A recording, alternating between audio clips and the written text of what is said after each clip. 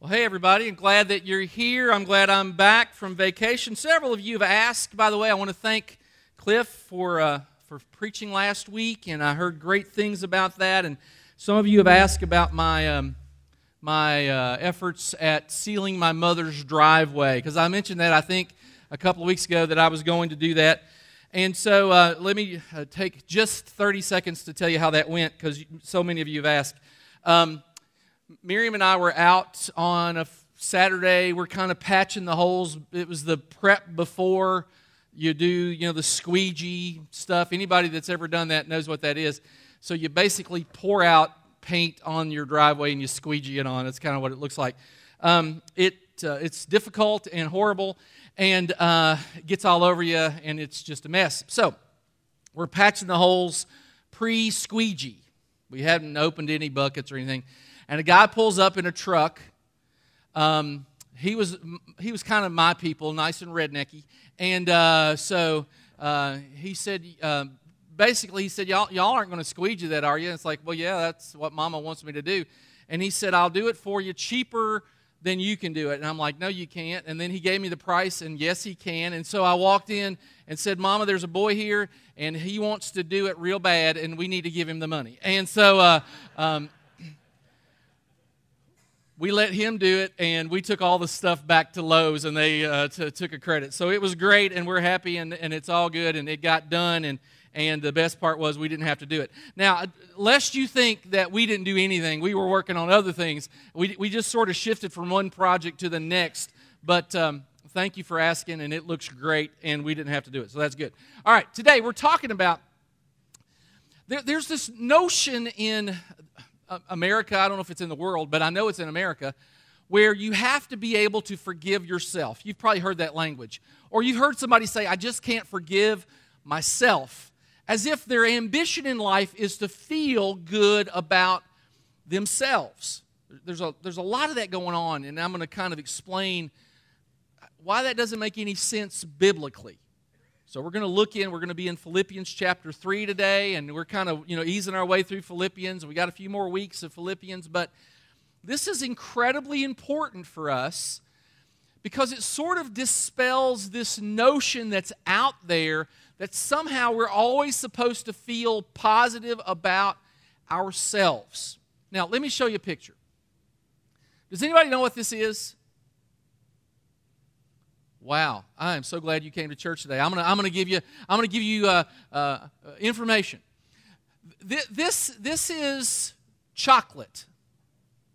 Well, actually, it's the pods that contain chocolate seeds growing on the trunk of a chocolate tree. Now, obviously, we don't eat it like this because this looks like a pumpkin, and I don't want it. So, but there's this process. And so they take the seeds out, and the seeds are bitter, and they have to listen, the seeds have an intense bitter taste. They must be fermented. This is why we like chocolate. Must be fermented to develop the flavor. After fermentation, the beans are dried, then cleaned, then roasted, and the shells are removed, and that produces this. It's called cocoa nibs. Cocoa nibs. Sounds like a good name for a breakfast cereal. Okay, cocoa nibs. Now, this isn't the end of the process. In fact, that you do more things, and eventually the cocoa nibs this is called chocolate liquor. That's called cocoa butter up on the right, and the other thing is, there's another thing that becomes of it, cocoa solids. So you have chocolate liquor, cocoa solids, cocoa butter. And what we eat is sort of a combination of these three, and they add amounts of sugar as to how sweet you want it. So most of us eat milk chocolate. Some of us eat dark chocolate. Does anybody like dark chocolate? Well, you're weird. Oh, okay, but anyway, it's good. It's good. Dark chocolate has less sugar than milk chocolate, which milk chocolate is what God wants you to eat. Okay, so anyway. Now, that's a lot of talk about chocolate. Oh, by the way, next... Just a little reminder. Next week is Father's Day. Chocolate. Okay. Just wanted to put that in your mind. I think the processing of chocolate is a nice metaphor for us. Because we become followers of Jesus. If you've ever done that, I started my journey with Jesus when I was 7 years old. I've been on the journey a long time. But we're not sort of zapped into milk chocolate. There's a process. There's a cleaning and a cleansing and all those kinds of things. And if you'll recall, a couple of weeks ago, Paul writes this letter to the church at Philippians, and he says, I want to know Christ. I want to become more like Jesus. There's a process. I want to know Christ, yes, to know the power of his resurrection and participate in his suffering, becoming like him in his death, and so somehow attaining to the resurrection from the dead. I'm in a process of becoming like Jesus. This is what he's talking about. I want to be made into ultimately what God wants me to be made into. And just like the chocolate, seeds have to be processed, for us, there's a process. And the process begins with this washing of our sins. So in 1 John, it talks about God is faithful and reliable, and if we confess our sins, he forgives them and cleanses us. This is the process. He cleanses us from everything we've done wrong. So now, God promises forgiveness. And the process of becoming like Jesus begins with forgiveness of our sins.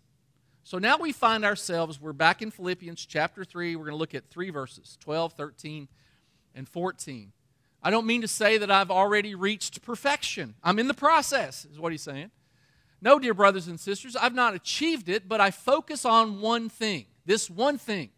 Forgetting the past and looking forward to what lies ahead, I press on to reach the end of the race and receive the heavenly prize for which God, through Christ Jesus, is calling us.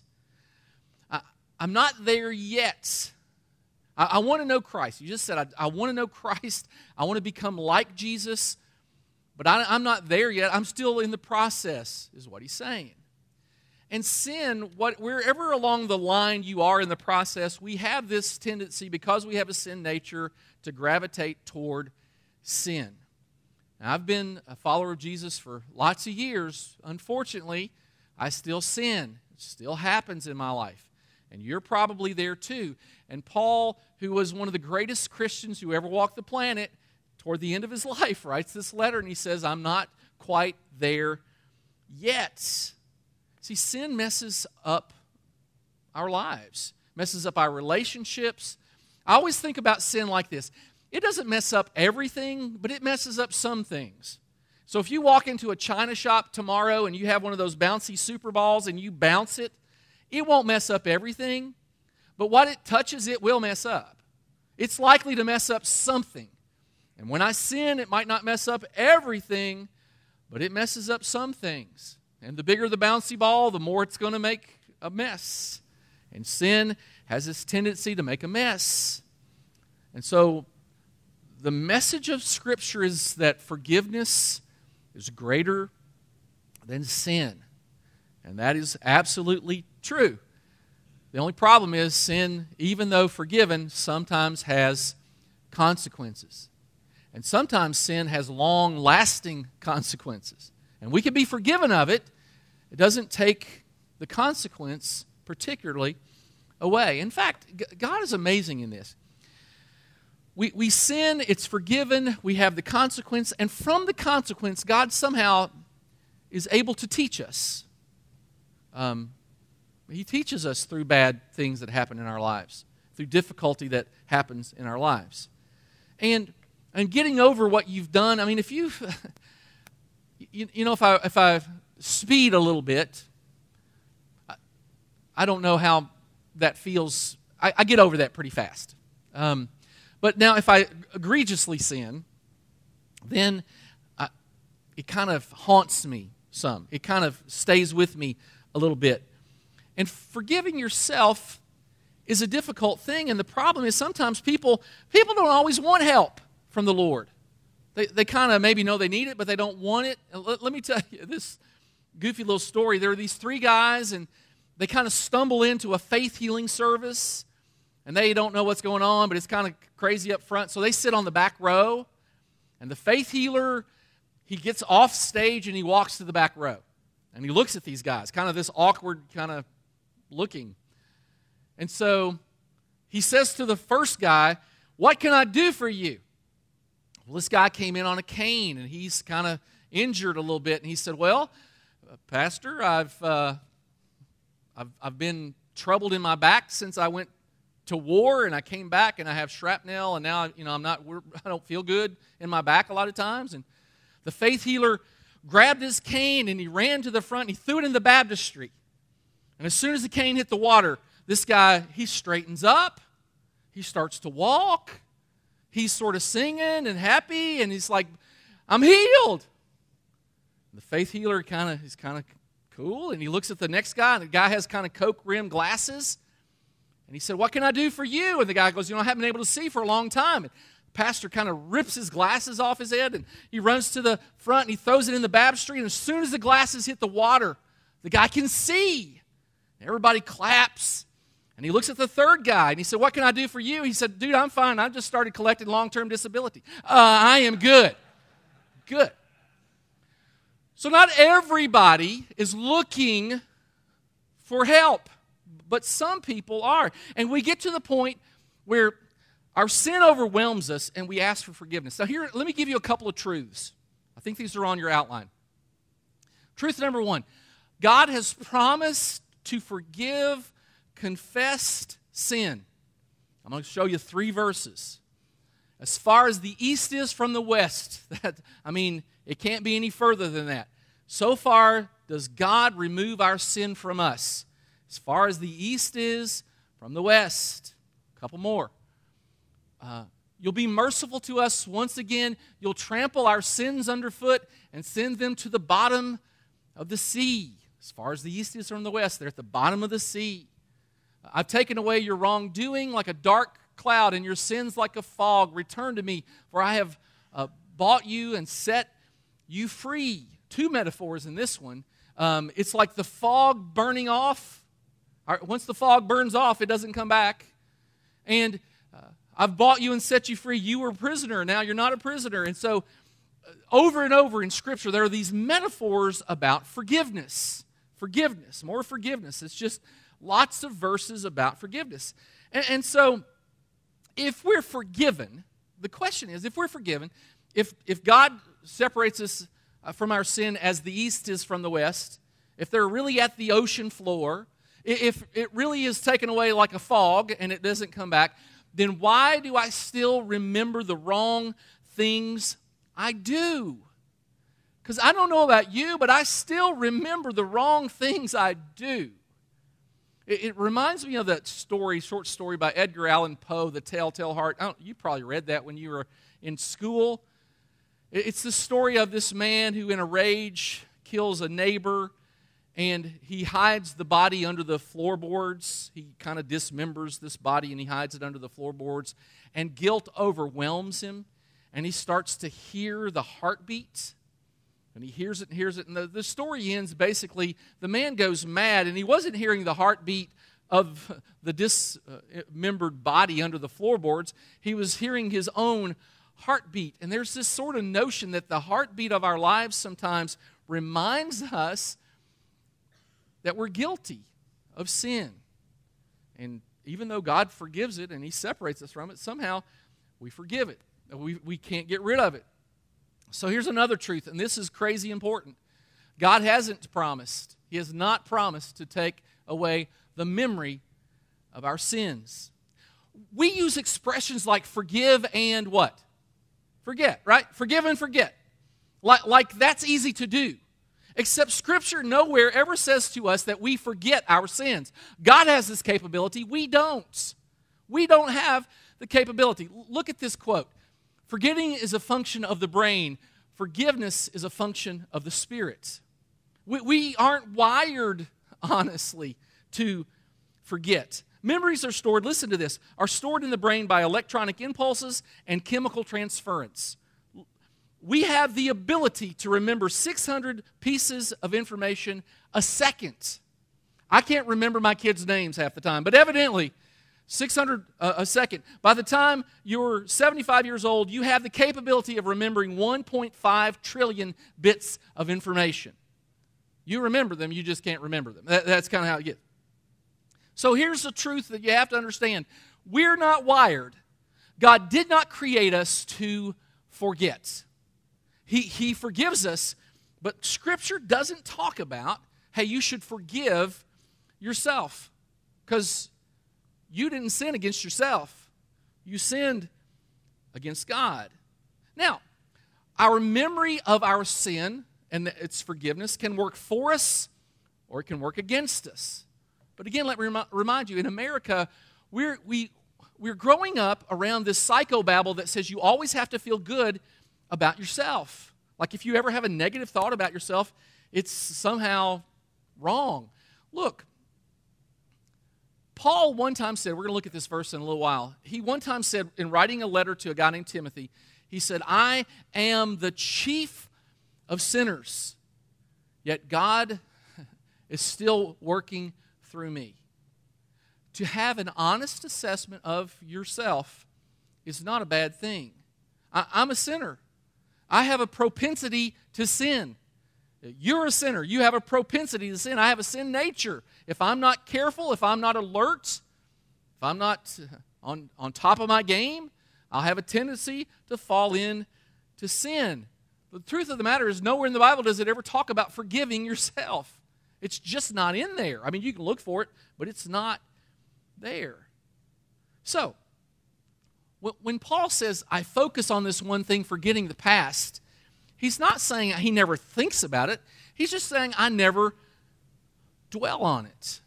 Because he also writes this, take captive every thought to make it obedient to Christ. All right, here's the deal. Satan is our enemy, and he brings to mind things you've done wrong. Now, I can dwell on it and feel bad about myself, or I can remember it and remember what God has done for me. I choose where my focus goes.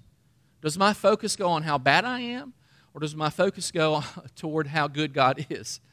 How bad I am or how good God is? I choose the focus.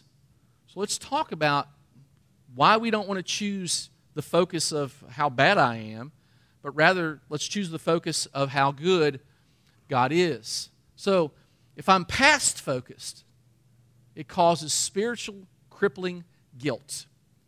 David, who committed adultery, wrote in Psalm 38, my guilt has overwhelmed me like a burden too heavy to bear. What a verse. My guilt has overwhelmed me.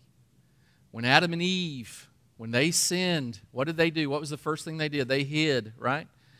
When we have unconfessed sin, let's make sure we clarify. When we have unconfessed sin, the guilt will overwhelm us. And if you're a follower of Jesus, you should be thankful for that. If I'm comfortable in my sin and it doesn't bother me, God's not working on me. It is a great thing when my sin causes guilt, because then I can deal with it. It's a good thing when my sin causes me to feel guilty. We should thank God that I feel guilty, because then I can get it right. Secondly, now that causes this crippling guilt. The second thing is, when I'm past focus, the focus is wrong. It's the wrong focus. We are focusing on the wrong things. Listen to these two sentences and tell me what the focus is. I just don't feel good about myself. I can't seem to forgive myself. Who's the focus of both of those sentences? Myself, right. Except forgiveness isn't about, you don't forgive yourself because you didn't sin against yourself. You sinned against God. And again, we do things and we try to kind of get over stuff, try to get over it a little bit. I heard this silly little story about a guy, and he goes into a restaurant, and the waiter gives him his water. You get your glass of water. And as soon as he got his glass of water, he poured it, kind of splashed it in the waiter's face. And then he apologized. Oh, I'm so sorry. I just have this compulsion, and I don't know what to do with it. And I every time I get a glass of water, I throw it in the waiter's face. And the waiter was like, well, you need to get a hold of yourself, buddy. I mean, this is a stupid compulsion, and you should get over it. Stop. The guy apologizes, and he says, look, I'm going to go get help. I did it again. I thought I could control it. I'm going to go get help. The waiter says, well, now listen, man, if you come back here, you can bet you I'm not giving you any water. 6 months later, the guy comes in. He asks for a glass of water. The waiter remembers him. He said, no. The guy goes, no, I've been to a psychiatrist. I'm better now. I'm all better now. So he kind of convinces him. The waiter pours him a glass of water. The guy takes the water, splashes it in the waiter's face. The waiter goes, I thought you were better. He goes, I am. I do it now. I just don't feel guilty about it anymore. Okay, so you have to, what are we trying to get better of, right? What's the thing we're trying to get better of? Well, in Hebrews 2, it says, let us keep our focus, let us keep looking to Jesus. I can't forgive myself. All the focus is on me. Jesus is forgiving me, has forgiven me, will continue to forgive me. Then the focus is on Jesus. Let us keep looking to Jesus. Let us keep our focus on Jesus. Our faith comes from Him, and He is the one who makes it perfect. Our focus, when we're reminded of bad stuff, our focus needs to go to Jesus. Look at this text. The devil has never been on the side of truth. He's a punk because there's no truth in him. And when he tells a lie, he's only doing what he does. He's only doing his thing. His thing is lying. He's a liar. It's natural to him because he is a liar and the father of lies. And so that's what he does. And Satan likes to bring up your past, and he'll say things like, how could a Christian do something like that? And wow, I can't believe God would forgive that. Can you believe you did that? How's God ever going to use you now that you've done that? This is the kind of stuff that you'll hear whispered in your ear. Now, let's hearken back just for a second to that verse where Paul says, I take every thought captive. You're not going to be able to prevent those thoughts from coming in your life. They're just going to come in there. Look, I've lived a long time, and I've heard those whispers in my own heart and in my own mind. I know they're going to happen, but I can do something with them. I can take them captive. I can be reminded that Jesus paid for my sins, that He has forgiven my sins. I don't have to think in the past. So Paul said, hey, I forget the past. I capture the thoughts of the past. I remember what I did wrong, and I remember how great God was and is to forgive those things. Yeah, that stuff happened. I remember that it happened. I also remember that Jesus overwhelmed my sin with His love and mercy and grace. He overwhelms it. My sin was bad. Absolutely. It's horrible. And yet, God is so great. He overwhelms it. He's bigger. He's more powerful than my most horrible sin. And I might have a pile of them. And His grace and mercy are bigger than my pile of sin. It's like having a tarp. You know, I found a tarp in Mama's garage the other day. Like having a big old tarp. And I got a big old pile of sin, and His forgiveness is a big old tarp that goes right over it and covers it. He forgives all of it. It's useless to focus on our past sin. It's useless. Take every thought captive. That was good advice. Now let's talk about what it looks like to be future focused. To be future focused. Number one, it creates a thankful spirit. Here's the verse I was talking about just a second ago. I thank Christ Jesus, our Lord, because He trusted me and gave me this work of serving Him. He gives me strength. In the past, I spoke against Christ, and I persecuted Him, and I did things to hurt Him. Well, that's all bad, right? In the past, I spoke against Jesus, and I persecuted Him, and I did things to hurt Him. But God gave me mercy. I had a big old pile of sin. But God gave me mercy. And Christ Jesus came into the world to save sinners, and I am the worst. I remember persecuting Christians. I remember it. See, before Paul became Paul, he was Saul, and he would go house to house looking for people who proclaimed that they followed Jesus. And he was Jewish, and he was a Pharisee, and he was kind of an up-and-comer, and he was the man, and he didn't like that his religion was being questioned. And he was aggressively pursuing people who loved Jesus. Look what it says.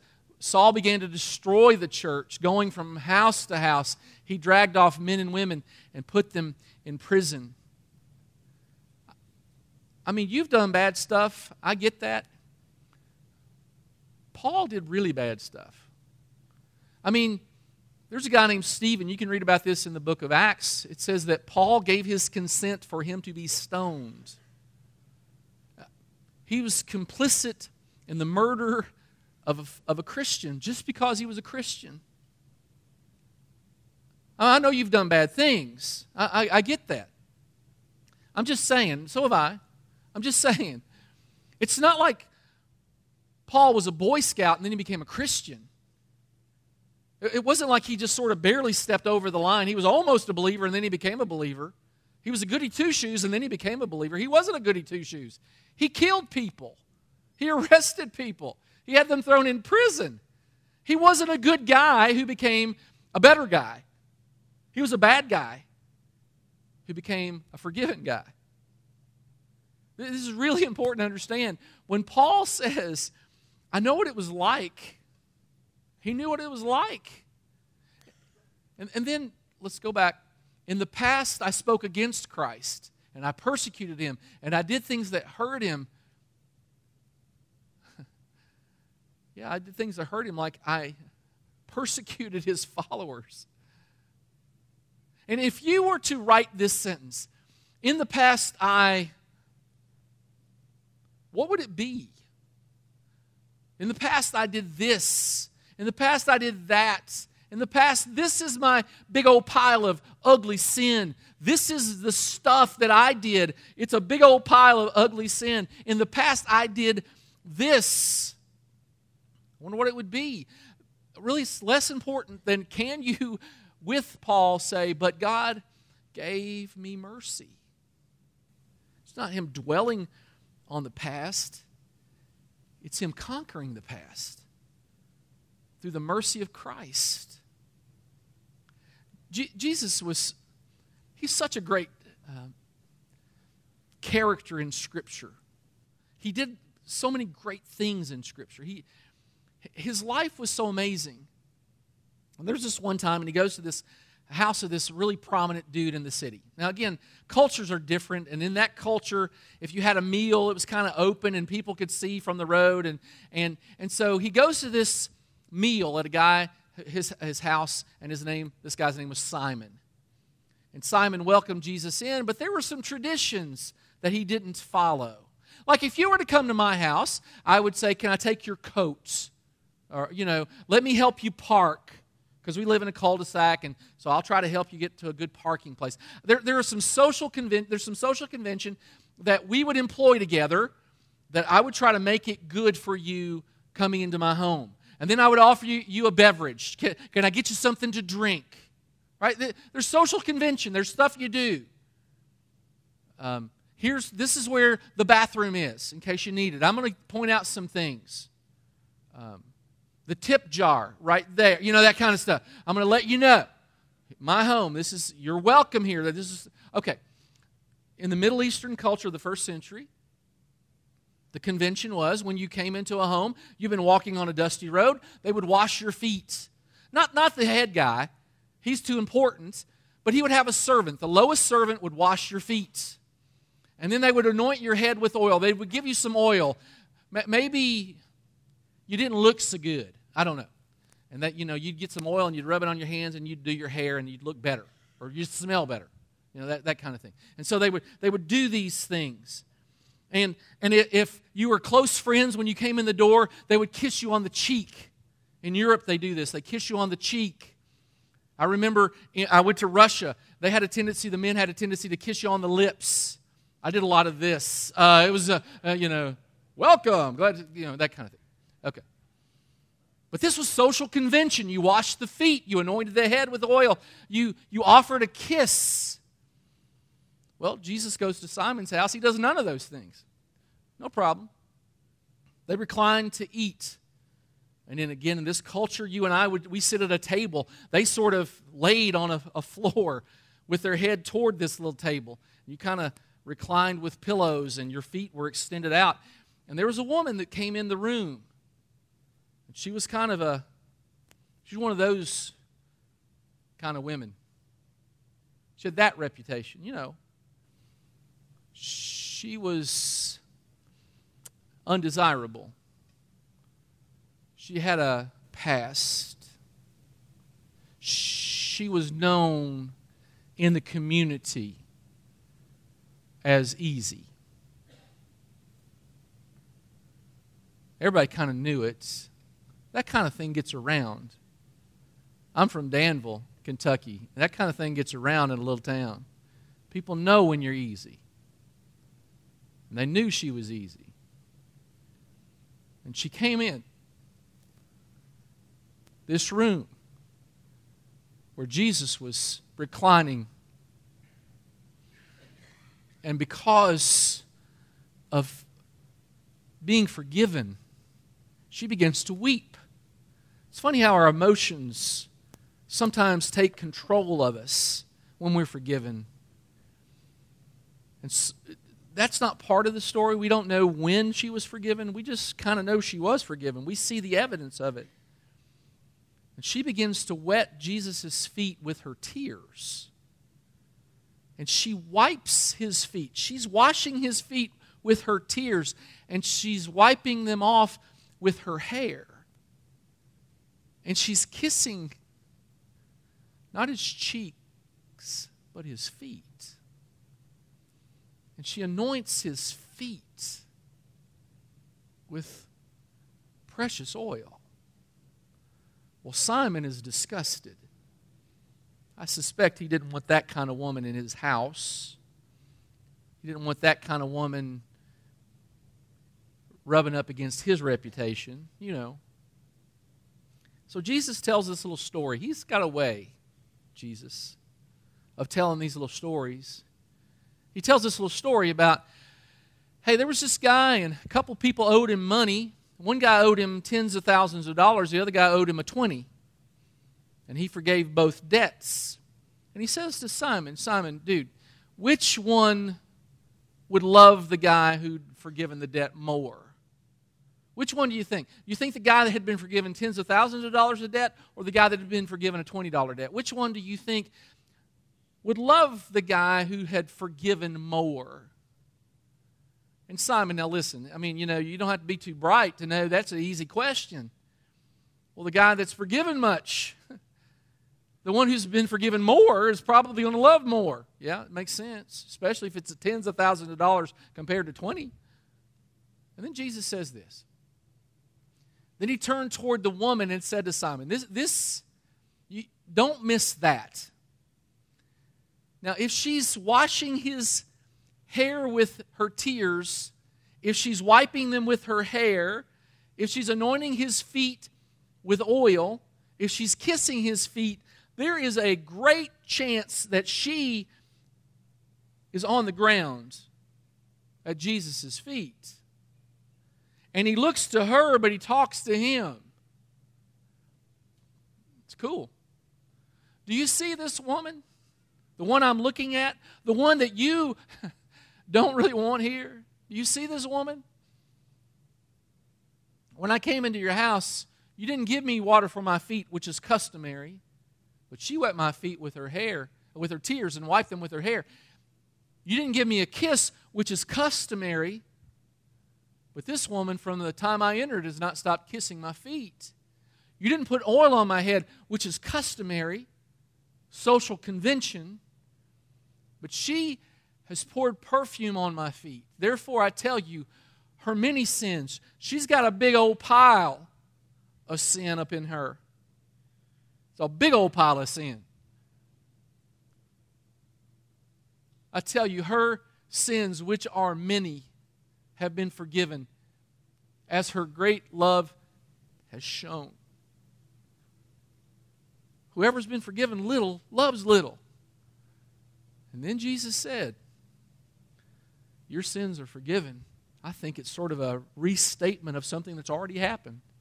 Your sins are forgiven. I love that story. It's one of my favorite stories in Scripture because it gives us hope. No matter how big your pile of sin is, Jesus' tarp of mercy is bigger. His love is bigger. His forgiveness is bigger. No matter how big heaping your pile of sin is, it does not matter because His tarp of forgiveness is bigger. That's a good, hopeful verse. Number one, it gives me a thankful spirit. Number two, it keeps me grounded. Keeps me grounded a little bit. People who remember their sin, look, I don't think too much of myself because I know I'm a sinner. Let me tell you this little story. There's this woman and she goes to traffic court. The judge, in his robes, finds out she's a teacher.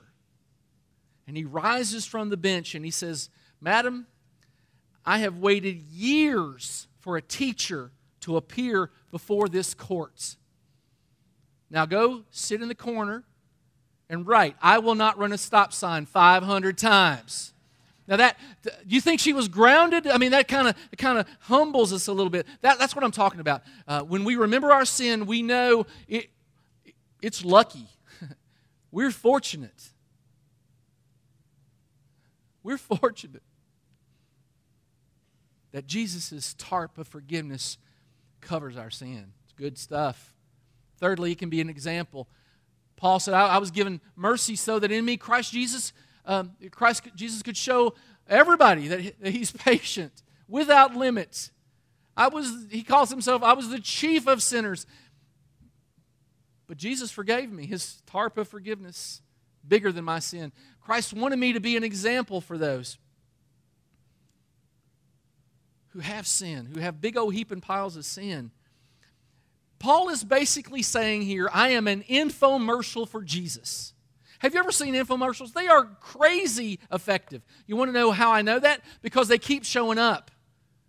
And there'll be a little kid on there, and he's 4 years old, and he reads at a college level, and he says, I can do this because I'm addicted to phonics. And it's like, oh, addicted to phonics? Well, I've got to get that for my 1-year-old because I'd like them to read at a college level when they're 4.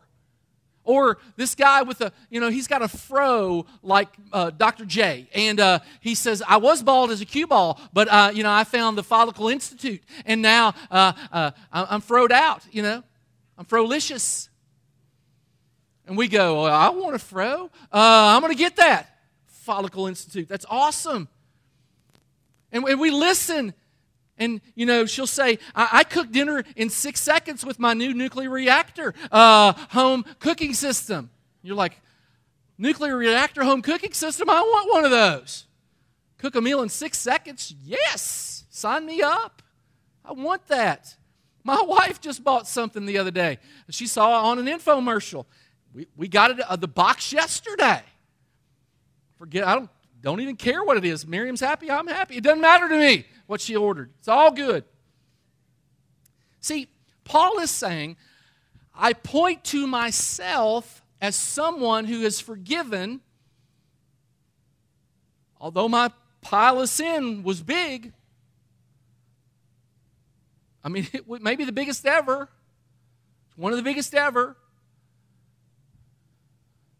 Yet, God's tarp of forgiveness covered it. One last thing. When I'm future focused, it prompts me to focus on God, not me. Look at what Isaiah says. The Lord says, now let's settle the matter. You are stained red with sin, but I will wash you as clean as snow. Although your stains are deep red, you'll be as white as wool. Longing to feel good about myself is self-centered. I don't think the right question is, how can I forgive myself? It's the wrong question. The right question is, how can I remember properly? Because when I remember properly, then that makes me more thankful. And then I remember, I got a big old pile of sin, but the big tarp is bigger than, the tarp of forgiveness is bigger than my pile of sin. Then not only do I'm more thankful, and I'm more humble, and I'm more genuine and honest with people, and my focus isn't on me. My focus is on the one who forgave me. Yeah, I got a big old pile of sin. And the tarp of forgiveness is bigger than all of it. Covers all of it. You don't have to forgive yourself. Just remember your sin properly. You take captive those thoughts. You take them captive. Well, I'm a bad person, but. God's forgiveness is bigger. And for some reason, He found me... He loved me enough. He found me somehow worthy to take my sins away and to go to the cross for my sake. And you remember that? It sort of explodes all those negative thoughts you have about yourself. Father, we thank you for this message that Paul, as an infomercial to us, amazes us, and that he reminds us that our sin, though it was red like crimson, has been washed white as snow. That our sin, as big as it was, has been separated from us as far as the east is from the west. That you took all of our sin, and now it's in your eyes on the bottom of the ocean floor. Lord, help us not concentrate so much on forgiving ourselves as being mindful that though we are sinners, even though you love us and you forgive us,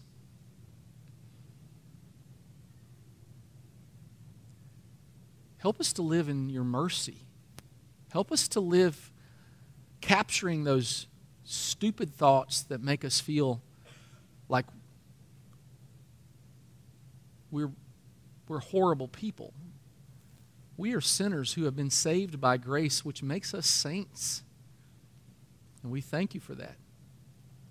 Help us to live in the power of forgiveness. We pray it and we ask it in Jesus' name. Amen.